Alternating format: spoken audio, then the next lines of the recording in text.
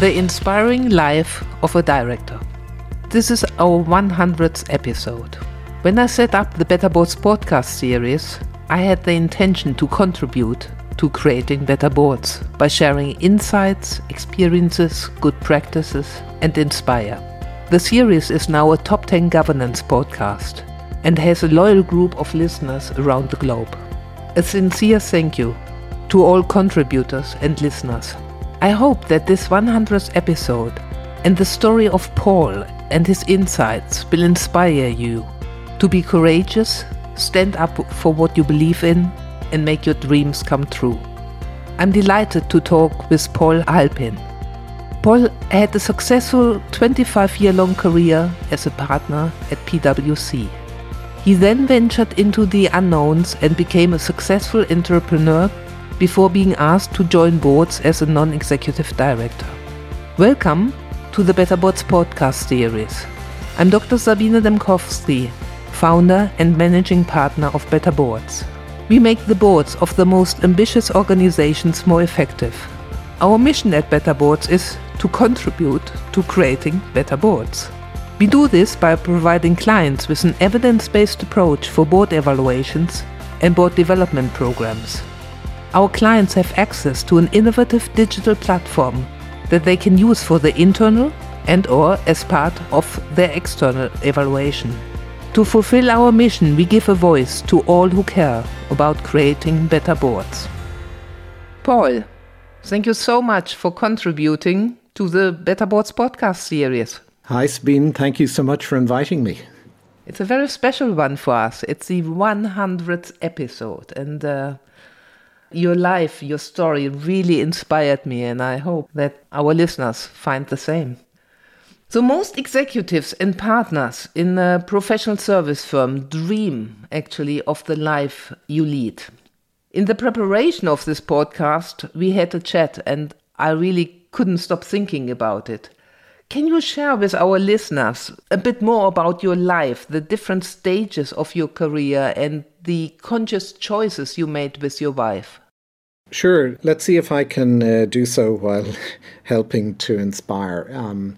I guess having grown up in Ireland and entered the workforce in the early 80s, where there was a global recession and oil crisis, one had to dream of the possibilities of working overseas. So as a young dreamer, I guess I never imagined that I would spend 25 years inside one firm, PwC, fortunate enough to be made a partner, fortunate to have had the opportunity to work all around Europe, and to be based in initially Dublin office, then London office, and Johannesburg office. Then the second phase of my career after those 25 years was 8 years as an entrepreneur in healthcare insurance services based in Mauritius. And that was followed by the last 11 years as a portfolio non-executive director, also based out of Mauritius. So that's a quick summary. It's a very quick summary. But I mean, most people who serve 25 years at PwC, they might start a portfolio career. They might venture out and do something entrepreneurial or invest.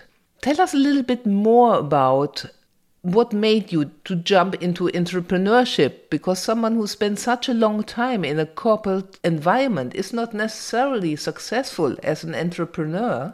And then it's also about the location. I mean, how did you get from London to Mauritius? I mean, yes, people might book a flight and go on holiday, but few would choose to set up a life.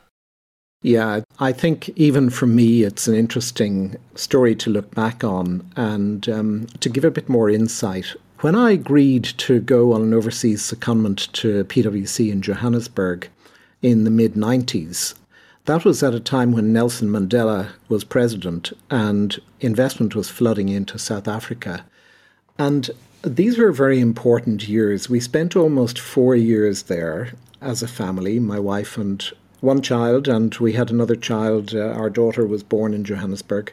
And they were important because they gave us an insight into the entrepreneurial mindset of many South Africans. And that, combined with the confidence that working outside one's comfort zone was truly the start of many dreams for us. So they were quite formative years. And when I look back at those years outside of our comfort zone, it built a lot of self-confidence that we could take a little more risk than we were taking. And deep down in me, and I think people who worked with me in PwC would probably agree, there was an entrepreneur always trying to get out. I was always fascinated by business success and failure. I was fortunate to be involved in Ireland's largest corporate turnaround, which happened before I became a partner in the mid-80s. And, as a result of all the experiences I'd been through, by the time I got to the end of the 90s, I wanted to test myself to see if I could have a viable business life outside of a Big Four firm. That's probably quite unusual, but I think it has to come from within the person. And I was very fortunate that my wife, who's also a PwC-trained chartered accountant, believed that we could do this, and she was up for the challenge. So that's maybe a little insight into the ingredients that went with the risk-taking. So then you had the business, and it was a great success, and you sold that business. Now at that stage you were independent, financially independent. What motivated you to serve as director on boards? Yeah, so we spent 8 years working hard, making the business work and bringing it to the point where we were approached to sell it, and we had a successful exit. Now, in terms of other things you do after you sell your company, I suppose the inclination might be to take a step back, and it was a natural thing to do, to step back and see what other things might come up. But it was also for me a next natural step to work with other entrepreneur-led businesses. I could relate to entrepreneurs, and while bringing my earlier experiences of large-scale strategy, M&A, corporate turnaround, operational effectiveness, and of course audit and risk analysis into the boardroom, I got an opportunity. I was approached and asked, would I like to join 2 boards? And then it kind of grew from there, word of mouth, no pressure. It happened organically. And I guess combined with a work ethic, which I brought from my PwC days and also my hard-working days as an entrepreneur, that was a combination of characteristics, let's say, that were appreciated when I joined other people's boards. I began to like it a lot, and as I said, I was always fascinated by the sources of success and failure, and I think the chemistry in the boardroom just worked well, so I said, okay, this is something that I think I'm enjoying, and I continue to do to this day. Now let's zoom in on some aspects that makes this maybe different. So you're very generally independent. What impact does this independence has on the way you act and serve on boards? And I know of many other people where from the outside you could say he's independent, she's independent, but they don't really act independently. Can you maybe shed some light on this, how you deal with this? Sure. I think credit must go to the people I worked with and for at PwC from the point of view of training in independent mindedness. It's one thing to be independent and to say one is independent and not to be an employee type person, but independent mindedness in the boardroom requires a state of mind and a state of preparation and an approach to the work in teams in the boardroom where one is, on the one hand, independent and on the other hand, operating as an independent with other independents who are trying to solve problems together.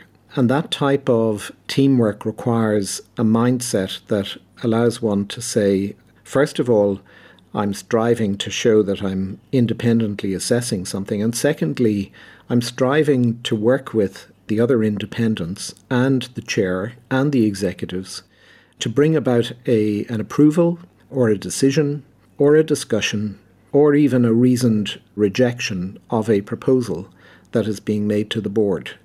And that, I believe, that mindset combined with work ethic and wanting to work through the details until the best decision can be made is the one that's most appreciated by, hardworking entrepreneurs, hardworking management teams who put a lot of work into presentations for their boards.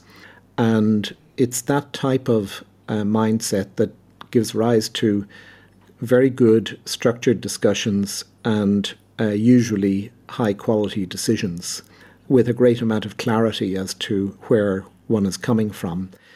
I would also add that in the end of the day, financial independence also counts for a lot, because within your own self, if you feel that you're financially independent, you're not dependent upon a directorship or not influenced by what other people's reaction might be to what your challenge is, what you're saying, what your decision is, then I think you can contribute with confidence as an independent in a board and have a successful, lengthy board life. So in my major directorships, now I've reached 9 years on 3 of my 6 boards, and that is an indication. It's a bit like working at a relationship. It's an indication of the hard work that has gone into working with different mindsets to make relationships endure, to make them valuable, and to help companies be successful. So a truly independent mindset combined with other factors and a lot of experience can help companies to be successful. Yeah, that's been my experience. Let's shed some light on another aspect, which is really interesting. You serve on boards in India, East Africa, and Mauritius. By doing so, you're in quite a different position than many of our listeners in Europe, America, and Australia. I mean, if I may say so, you're a white, middle-aged man, and you are always in a minority on your boards. Your board colleagues all come from different cultures, have different backgrounds, enjoyed different educations, etc. So it's almost the reverse than what we are discussing very often in Europe. How do you handle this? It's one of what I would call the lucky factors that contributed the enjoyment of what I do. We have a lot of natural cultural diversity in business life in Mauritius with people of Indian, European, African and Chinese origin. And in addition, my own boards bring me into contact with director colleagues who are located in and originate from India, China and Africa. And we largely just get on with it, mainly focusing together on the issues that we jointly face in the boards, looking for solutions, overcoming obstacles together. And the diversity really helps in terms of the perspectives that are being shared and the quality of the decisions that come out. So many of my board colleagues have been to top universities in Europe and the US, so you overlay their cultural backgrounds on top of their top intellects that have been finely tuned with degrees and courses at the top universities. So I would say it's one of the bonuses that comes from what I do. So is it a factor that they're very different to you? I mean, how do you bridge sometimes the differences? How do you integrate? I think the commonalities are greater than the differences. The motivations are similar in terms of trying to get to the right decision in a transparent and structured way, trying to explain it to markets, to providers of debt and equity, trying to do the best for the companies. And we all come from backgrounds that give us analytical skills to solve problems in different ways.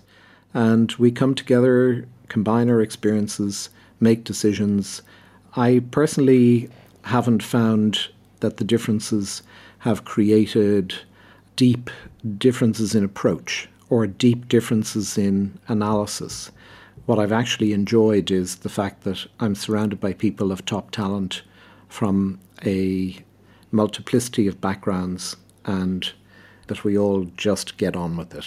So, in other organizations, in other countries where this type of thing needs to be forced, it may perhaps be another different issue. But as I say, in Mauritius, we are used to dealing in a multicultural environment and we benefit from that. Yeah. I mean, I'm savoring on your words here. I think that's an excellent way to think about it, because integration of someone who is different or in the minority is quite a big issue here in Europe. And what you described, I urge listeners in Europe to go backwards and forwards on this passage of this episode. I mean, what are for you the characteristics of a truly effective director? Well, I guess I'll share with you what comes to mind, Sabine. And yeah, please. It all depends very much on context, of course. But I think most people would generally agree that a director who is emotionally measured and who can see goodness in people is a good person to be around. And in addition, people who are mindful of their own blind spots and unconscious biases, and also who look around the board table for their colleagues' blind spots and unconscious biases, usually contribute to a balanced discussion and ask questions in a way that allow others to elevate themselves out of their own perhaps partisan way of looking at it, if that is the case. Another factor that I found from experience is important is understanding that different ways of framing choices or proposals that are put to a board can have an impact on the decision. So, for example, if a proposal is made that if we do X, we will be well placed to gain Y dollars, and if we don't, we stand to lose 10 times Y dollars, is one way of framing. And in the preparation, particularly in looking at proposals for mergers, acquisitions, divestments, etc., a non-executive who has the maturity and self-confidence to look at other ways of framing options so that the best option is selected rather than the option that has been framed in the best way can actually save a lot of time and money and misallocation of capital. Aside from that, someone who knows how to recognize red flags like, dominant behavior in the boardroom or people not listening to others, plus someone who draws boundaries and sets standards as a means of strengthening corporate governance, they're the top characteristics that come to mind when I think of a good director. Fantastic. So what top tip would you like to give directors who have chosen a more conventional path? What, in your view, should they do more of? Okay, so I would say that most people I've met in the boardroom haven't gotten there by following a conventional path. They might look like they are conventional in the way they've moved through their careers, but everyone has an individual story to tell. And in fact, I've just a few months ago completed the International Directors Program at INSEAD, where I was surrounded by top quality directors from about 20 nations, and it was truly stimulating. I couldn't find one person who I would describe as being conventional. However, I would say that engaging in continuous learning about threats and disruptors and embracing opportunities to engage with others who have unconventional backgrounds, they and you will inspire each other and they will help with your mental agility in the boardroom. I wish we could go on, but sadly, Paul, we have to come to an end. What are the 3 things our listeners should take away from this podcast? In looking back and in looking forward at what I do next in my directorship career, I would share life is not a dress rehearsal. Focus on happiness in your life, and this will help you in your directorships. Second thing, a strong work ethic while remaining focused on the strategy and the long term will earn the respect of colleagues in the boardroom. And finally, always ensure that you have a financial cushion to be truly independent in your board directorships. Paul, thank you so much for contributing to the 100th episode of the Better Boards podcast series. Thank you for such an inspiration. Thank you, Sabine. It's an honor and a privilege. Thank you for inviting me. How can we help you and your board? We at Better Boards are always delighted to hear from you. Feel free to reach out if you want to hear more about our work, if you want to see a demo of our platform, if you have an idea for the next podcast. You can best reach us at info@better-boards.com. Thank you for listening.